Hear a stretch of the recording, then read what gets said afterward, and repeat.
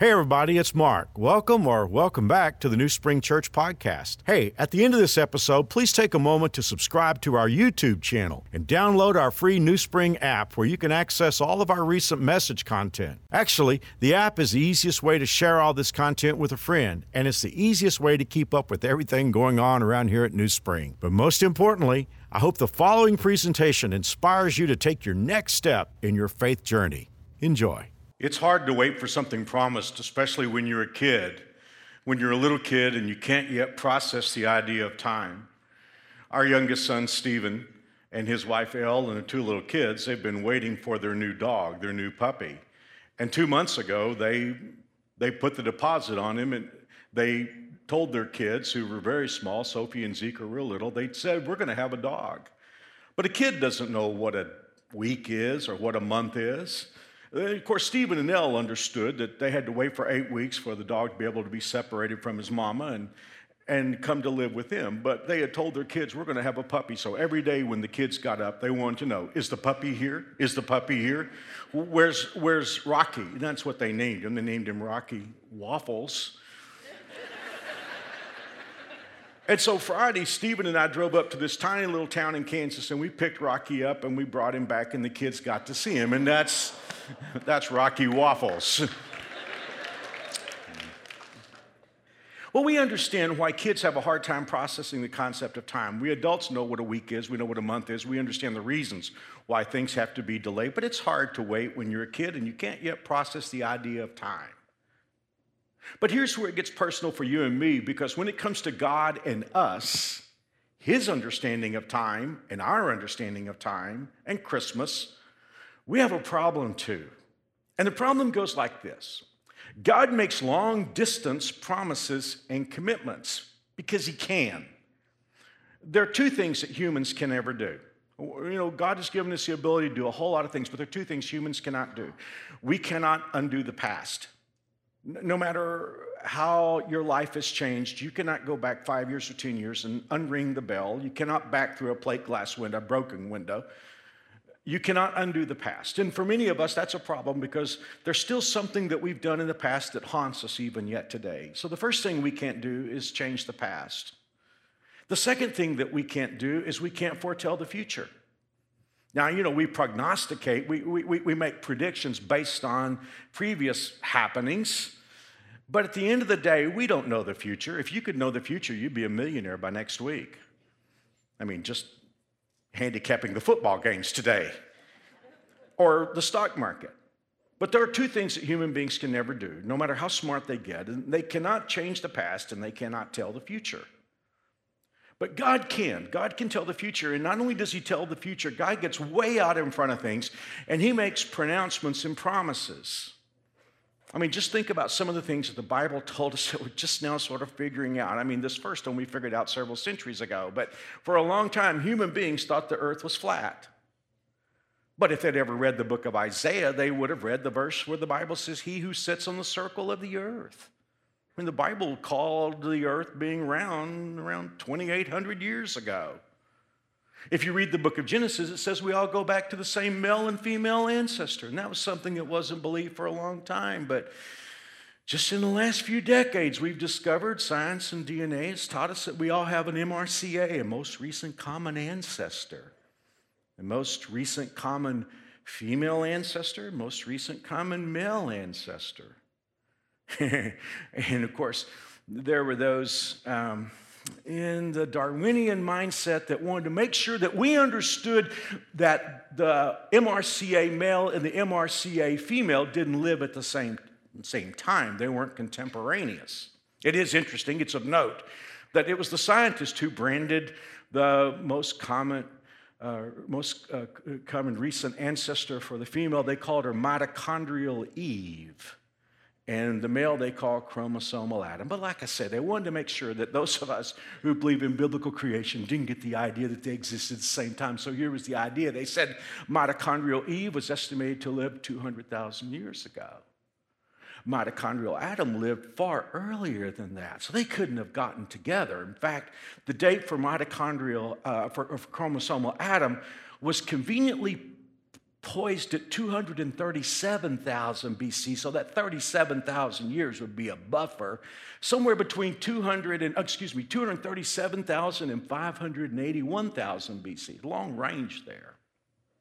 In fact, there was a paper published in March of 2013 that determined with 95% confidence, and provided there were no systematic errors in the study's data, chromosomal Adam lived, as I just suggested, between 237,000 BC and 581,000 BC, 95% certainty. But just in the years since 2013, that's been scaled down a little bit, because now the idea is mitochondrial Eve lived sometime between 100,000 BC and 200,000 BC. That means we've shaved off 100,000 years there at least, possibly.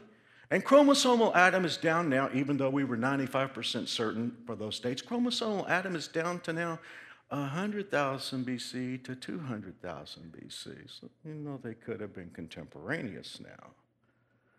But of all the sciences, the most divine of the sciences is mathematics, because it's the least available to screw up with conjecture. Math tends to be objective. And there were three world-renowned mathematicians, Joseph Chang, Douglas Rode, and Steve Olson. They looked at that and they said, mathematically, that is impossible. And they came up with a completely different model. And those three mathematicians said that, our MRCA might have lived as recently as 300 BC to, and again, that's just amazing. But Douglas Rode from MIT, who's one of the scientists I just mentioned, calculates an age of between 3,000 BC to 7,000 BC. Very interesting. And yet God said from the very beginning that we all go back to the same male and the same female. We didn't even pick that up until, 1958 is when Watson and Crick discovered the long molecule. We have DNA.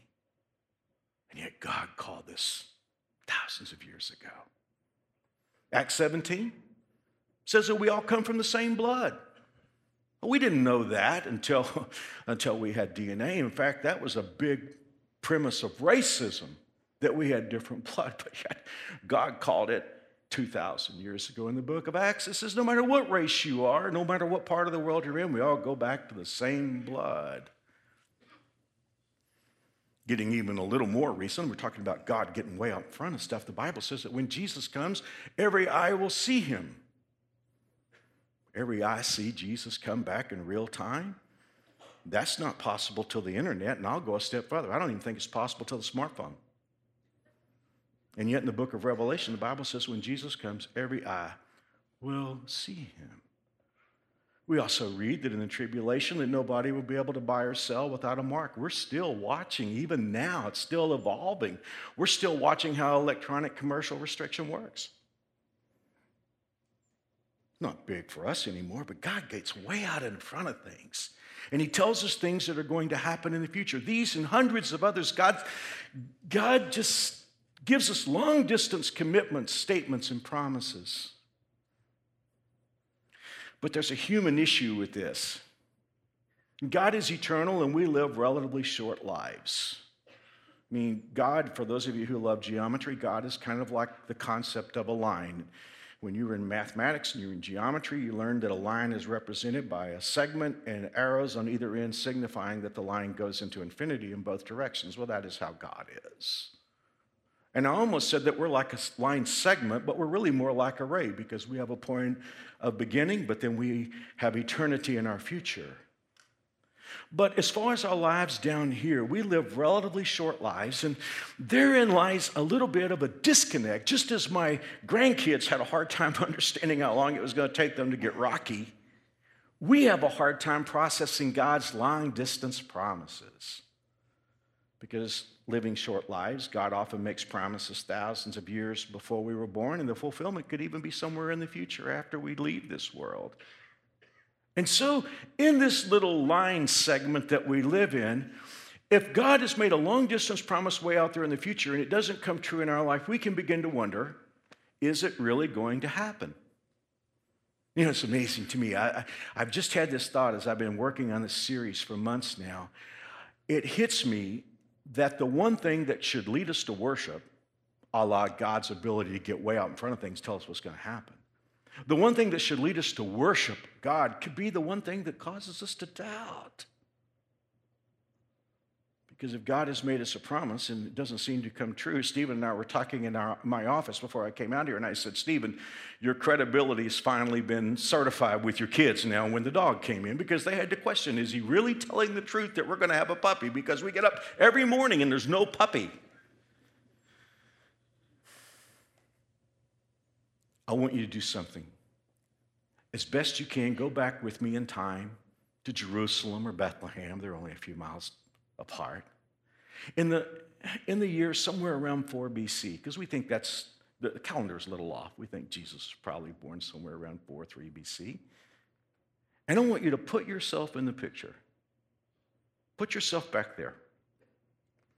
God had made a promise. He made a promise that a king, a savior, would be born.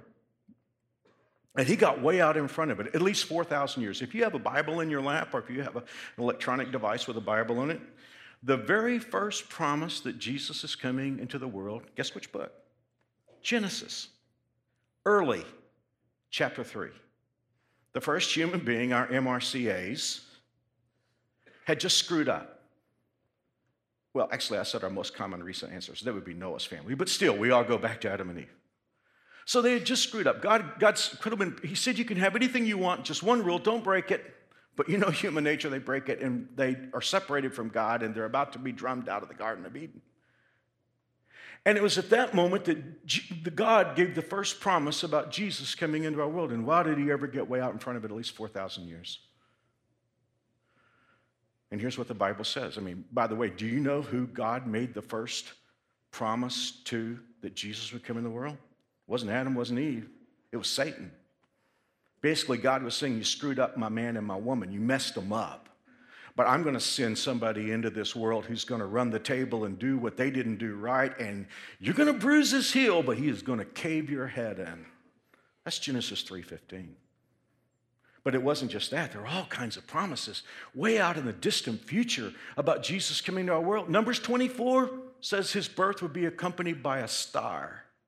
Genesis 49, still in the first book of the Bible, Jacob is getting ready to die. He calls his 12 sons in. He said to Judah, all the kings are going to come from you, from your tribe. Well, that's way out in front because there are no kings for nearly 1,000 years, and Israel wasn't a nation to have a king yet. They were just a family. And yet God is way out in front of it, and he's saying all the kings will come from the tribe of Judah. You want to see this prophecy? Want to take a look? Genesis 49. The scepter, that's what kings hold. The scepter shall not leave Judah. He'll keep a firm grip on the command staff until the ultimate ruler comes, and the nations obey him. Wow, that's Genesis 49, telling us something we haven't seen yet. Well, about 900 years later, that first king came. He was a guy named David, and the way God said it, he was a man after his own heart. And David loved God so much, one day David said to God, I want to build you a house. I want to build you a temple. Well, actually, he said it to his pastor. And every once in a while, pastors can be really, really wrong. I just want you to know that. His name was Nathan, and Nathan said, cool, David, that's a great thing, man. Build God a house. God's all over there. He's going to love it. Nathan went home that day, and God said to Nathan, you're going to have to go back and talk to David because you told him something that wasn't true. And he said, I'm not going to let him build a house for me. I'm going to let his son build a house for me, Solomon. But those of you who like to study history, especially dynastic history, you understand that house is a term that can be used in two different ways. It can be an actually physical abode where people live, or it can also be a term for a dynasty. Like in England, we know the House of Windsor. And God used this turn of phrase with David. God said to David, you can't build me a house, but I'm going to build you a house. I'm going to make you a promise that one of your descendants is going to be on the throne forever. Forever? One person? God's way out in front.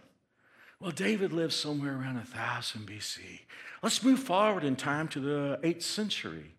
A guy by the name of Isaiah came along, and God said to Isaiah, hey, I'm going to dial this in a little tighter. The Lord will give you a sign. A virgin will be with child and give birth to a son and call him Emmanuel, which we know means God with us. Now, I know I'm losing somebody right now because you're saying it is impossible for a virgin to have a baby. We all know that the sex cells of the male and the female have to come together. It forms what we call in biology the zygote. And it's impossible for a human being to come into our world without a human father. Hence the point. I would argue if first human beings came into the world without either a human mother or a human father. And then 2 chapters later, God gives us even more information as he's long distance casting the prophecies of the future. For unto us a child is born, a son is given. The government will rest upon his shoulders, and he will be called Wonderful Counselor. Hello, Mighty God, Everlasting Father, Prince of Peace. His government and its peace will never end. That's around 750 BC. Micah, the prophet, comes along around 500 BC, and he lets us know in Micah 5:2 that Jesus would be born in Bethlehem. That's when the wise men came to Jerusalem and said, "Where is he who's born King of the Jews?" Herod said, "Blow the dust off the Bible and find out." And that's how they knew he was going to be born in Bethlehem. Micah called that. God spoke through the prophet Daniel and did something, to my knowledge, he's never done before or since. God gives Daniel a timetable. In the book of Daniel, chapter 9, God said to Daniel, in 483 years, that's very specific, in 483 years, Messiah will die young. And that's why the wise men who would have come from the part of the world where Daniel had been, even though that had been 400 years plus before, when the wise men saw, hello, the star, Numbers, because he had told them about Numbers 24:17. When they saw the star, they got together. They went to Bethlehem. And when they got to, went to Jerusalem. When they got to Jerusalem, that's why they asked Herod, "Where is he who is born King of the Jews? We've seen his star." They didn't ask, "Was a king born?" They said, "Where is he?" Put yourself in the picture. If you had been in Jerusalem or Bethlehem, BC 4 or 5, whenever that was, would you have been looking for the birth of a king? Yes. Maybe. But time has strange effect on us, doesn't it? We went through those promises, and there are a lot more. We went through those promises in a matter of minutes, but the oldest promise was 4,000 years old, and the newest was 500 years old. So let me throw my second thought up on the screen. The first thought was God had made a promise. The second one is it didn't feel like it was going to happen. Put yourself in the picture. A king of the Jews? There hadn't been a king in 600 years. There hadn't been a king from Judah, let's just put it that way. There hadn't been a king from Judah for 600 years. By the time we get to the 4th and 5th century BC, Israel has gone into captivity. Actually, Israel split into the northern kingdom and the southern kingdom, and the Assyrians came in 722 BC and took the northern kingdom into captivity. And then the Babylonians came and took the southern kingdom into captivity in 606, 580, 596, and 587 BC. They took the southern kingdom into captivity, carried people away. And much of Israel wasn't even Israel anymore. I mentioned the northern kingdom being captured by the Assyrians. The Assyrians planted their own people in there. People intermarried, and it had become Samaria. And if you know the New Testament, you know how the Jews felt about the Samaritans. A lot of Israel wasn't even Israel anymore.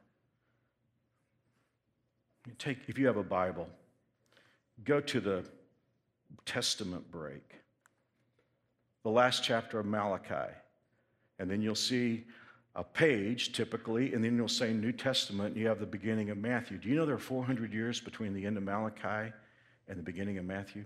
Scholars call these the intertestament period, or the silent years.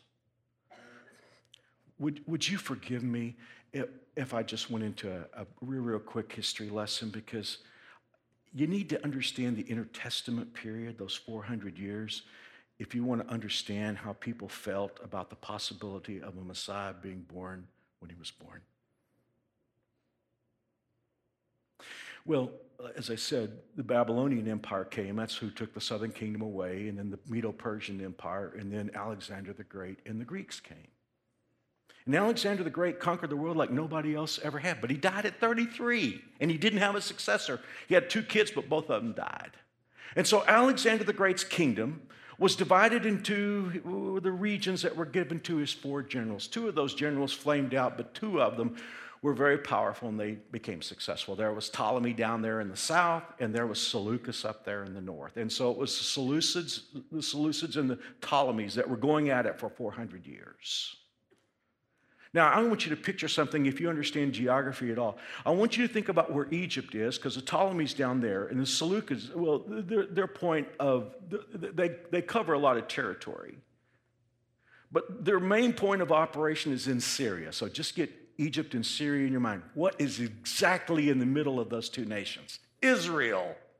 And so what would happen, it was kind of like a tug of war with the rag going over here and then over here, but the Seleucids would get the upper advantage, and then it would be the Ptolemies that go back and forth, and here's Israel. They're in the middle. They're right where the rag is going over. It doesn't matter who's winning. They get kicked around. As brutal as the captivities were, the intertestament period was perhaps the most brutal time that Israel ever experienced. In fact, it got so bad that around 150 years before Jesus was born, there were a lot of Jewish people who said, it just does not pay to be a Jew. We need to forget about the nation of Israel. We need to forget about being Jewish. We need to just become Greek. In fact, there was a high priest who took the name Jason because he said, it's just too painful to be a Jew.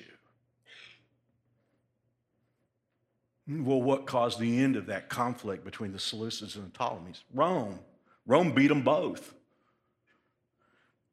Now, here's the thing about Rome. Rome didn't know how, but they tried to be a little bit of a benevolent power. And oftentimes they would allow a puppet ruler to be on the throne that had some relationship to those people. And Rome just did not understand the Jewish mind. There was a guy who shot pool with the Caesars. His name was Herod. And they kind of thought he was from that part of the world. So they let him be king. But Herod wasn't a Jew. He was an Item man. Forgive me for all that, but I'm just asking you, even with all those long distance promises, if you were living in that time frame and been through that, there hasn't been a king in 600 years, and you have a prophecy that there is going to be a king born, put yourself in the picture. Would you still have been expecting a king? God made a promise. Didn't feel like it was going to happen, but it did. It did. You roll into Matthew chapter 1, first chapter of the New Testament. This is how Jesus the Messiah was born. His mother Mary was engaged to be married to Joseph, but before the marriage took place, while she was still a virgin, hello Isaiah, she became pregnant through the power of the Holy Spirit. A little bit later, the angel of the Lord appeared to Joseph in a dream. Joseph, son of, hello, David. The angel said, do not be afraid to take Mary as your wife, for the child within her was conceived by the Holy Spirit, and she'll have a son. You're to name him Jesus, for he will save his people from their sins. All this occurred, to fulfill the Lord's, I would add, long-distance message. And one of my favorite verses in the Bible, Galatians 4:4. But when the right time came, God sent his son, born of a woman, subject to the law. God sent him to buy freedom for us who were slaves to the law so he could adopt us as his very own children. God made a promise. Didn't feel like it was going to happen, but it did. Put yourself in the picture. Would you have still believed? Some did, not many. There's a woman in the book of Luke named Anna. She was over 80 years of age, but she had been reading the signs just like the wise men were. And God had made her a promise. So let's look at this. In Luke 2, verse 38, this is when Mary and Joseph brought baby Jesus to the temple to be dedicated, and Anna got to see him. She began thanking God and telling everyone in Jerusalem who had been waiting the coming of the Savior. Some were looking for him. Most weren't. That the Messiah had arrived. In this first part of the message, I've been challenging you to put yourself in the picture. But you don't have to. You're in the picture. You're in the picture. 2021. You're in the same picture. 845 times God in the scriptures has told you that Jesus would return to the earth. 1,845 times. 40 out of the 66 books of the Bible forecast that Jesus will return, even Genesis. And just like the people in the first century, there are a lot of signs for those who are paying attention. But to go back where we started, 2,000 years, that's when the New Testament was completed pretty much. 2,000 years is a long time to wait. And just like those days before the angel came to Mary, in essence of being academically honest, it doesn't feel like it's going to happen, does it? Doesn't feel like it. Be honest. One of the definitive scriptures in the Bible that tells us about Jesus' return is 1 Thessalonians 4:13. Let's talk about that. Let's read it. We who are still living, when the Lord returns, will not meet him ahead of those who have died. For the Lord himself will come down from heaven with a commanding shout, with the voice of the archangel, with the trumpet call of God. First, the Christians who have died will rise from their graves. Then together with them, we who are still alive and remain on the earth will be caught up in the clouds to meet the Lord. Then we will be with the Lord forever. Let's be real honest. Do you feel like that's real?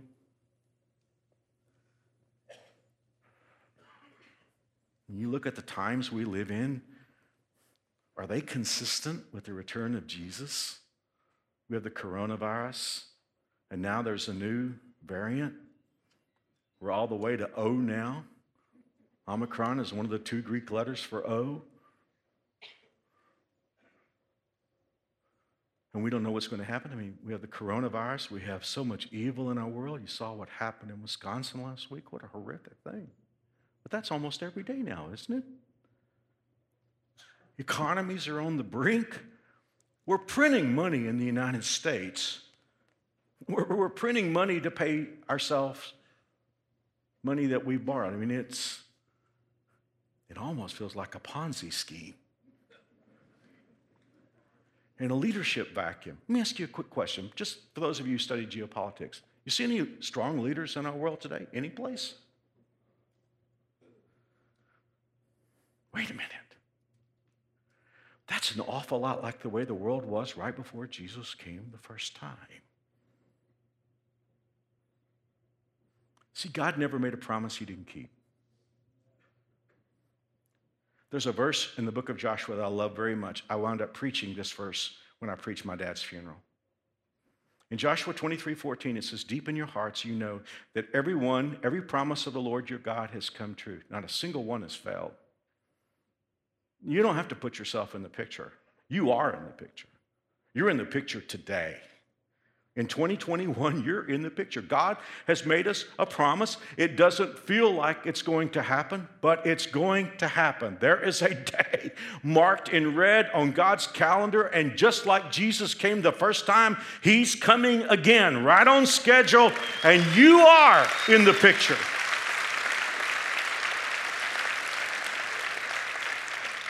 God's never told a lie, and he's not about to start now. Well, I don't know when that's going to be. It could be today. It could be 5 years from now. I don't know when it'll be, 20. We don't know the day or the hour.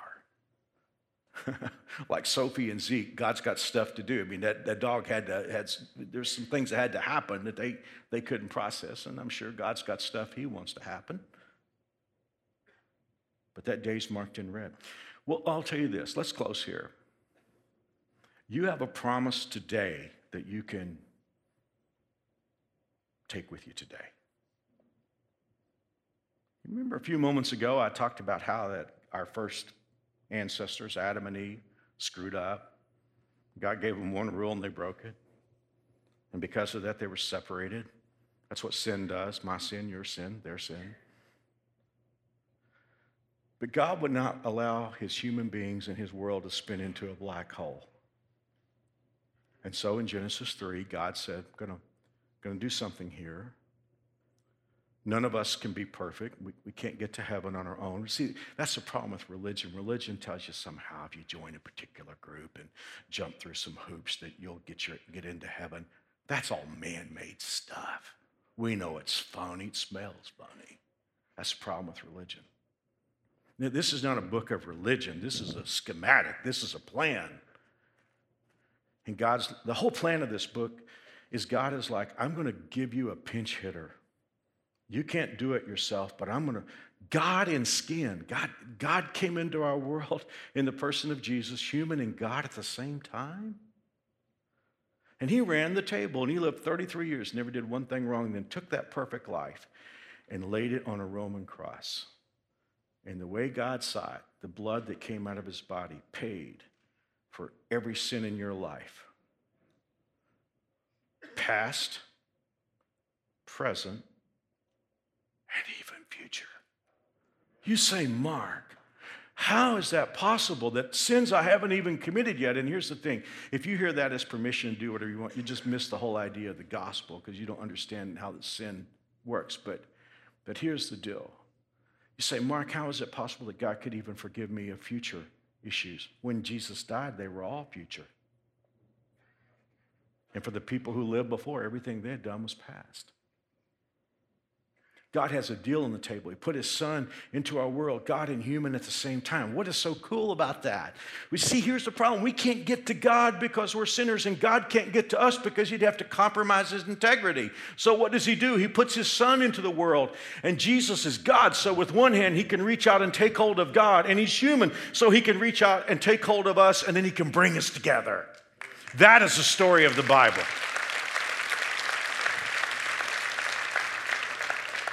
And right now, God has an offer on the table. It's time sensitive. It'll run out when Jesus comes. And here's the deal. It goes like this. This is so different from religion. It's a gift. You can't earn it. What would you pay? If you wanted to pay for one drop of Jesus' blood, what would you pay? You don't have it. You can never have it. The only way to have a relationship with God is to receive a gift. That's why the Bible keeps telling us believe, believe, believe, because you see, anything that you would do would screw that up. It would quit being a gift. But if you, by faith, trust in what God has done for you and receive his gift of salvation through Jesus Christ, you can have all your sins washed away. It's not just that you've been acquitted, you're innocent because Jesus took your guilt on the cross. And then he arose from the grave, so he's that king that we read about in the Bible who's going to rule forever.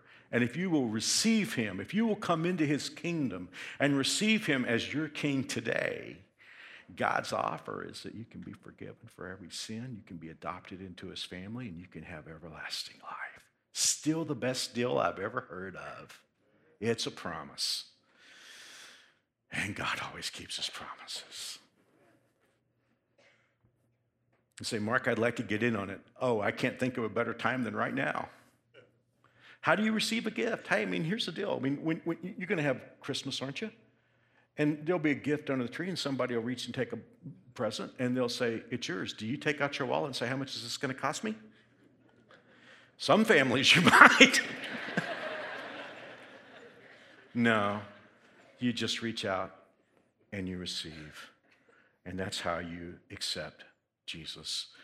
The Bible says whoever calls on the name of the Lord will be saved. So here's what I'm going to do. I'm going to pray a prayer, and I'm going to pray it slowly, line by line. And the reason I'm going to put a gap in between the lines is so you can decide if you want to say this to God, because it's what you want that matters to God even more than your words. But I'm going to pause, so I want you to think about this and decide if you want to say this to God. If you do, there is an awesome future knowing, past dealing with God who will be on the other end of your prayer. Here we go. Let's pray. Dear God, I am a sinner. I cannot fix myself. But I believe you love me very much. I believe your promise. I believe Jesus died for me on the cross. And I believe he arose from the grave. And since Jesus is alive, I want him to be my Savior. I receive him as my King. Help me to live for you. Thank you for hearing my prayer. And thank you for forgiving me. In Jesus' name, amen. Hang with me for just a few more seconds. If you just prayed a prayer with me, I have a gift I want to give you, and you can get it today before you walk out of here. It's got a Bible, a New Spring Bible, just like I preach from. I know you may have a lot of questions. I wrote a little book called My New Walk with God that'll answer a lot of the questions. It's not long. I have ADD. I don't write long books. And a journal and some coupons. And I promise you, no hidden agenda. We just want to take your first steps in following Jesus. So you see the colors of this box? When you walk out, whether you're in South and North Auditorium, you'll see these info centers all over the campus. Now, if you want one of these to take with you today, here's all you need to do. Take out your smartphone and text one word. Here's the word, prayed, P-R-A-Y-E-D, prayed, to 97,000. And when you get back there, I promise you they won't hassle you, bother you, ask for your routing number, or anything. They just want to give you this. And you say, Mark, I don't have my phone with me. Neither do I right now. Just go out and say, I prayed with Mark. And that'll work. Thank you for your patience. For those of you who were watching the filming earlier on, I just have really thrown our hat over a high wall. Most churches, if they do something with their Christmas broadcast, they'll do what they taped the year before. I just felt like the 2020 message wasn't the message for 2021. And so because of your patience and grace, we're going to be able to get this out in time to be all over the world on Christmas Eve and Christmas. So thank you for your patience here today and being part of us. God bless. Once again, thanks for listening. If you live in Wichita, the surrounding area, we'd love for you to engage with us in one of our weekend services. For directions, service times, and information about our incredible kids and student environments, visit us at newspring.org. One more time, newspring.org.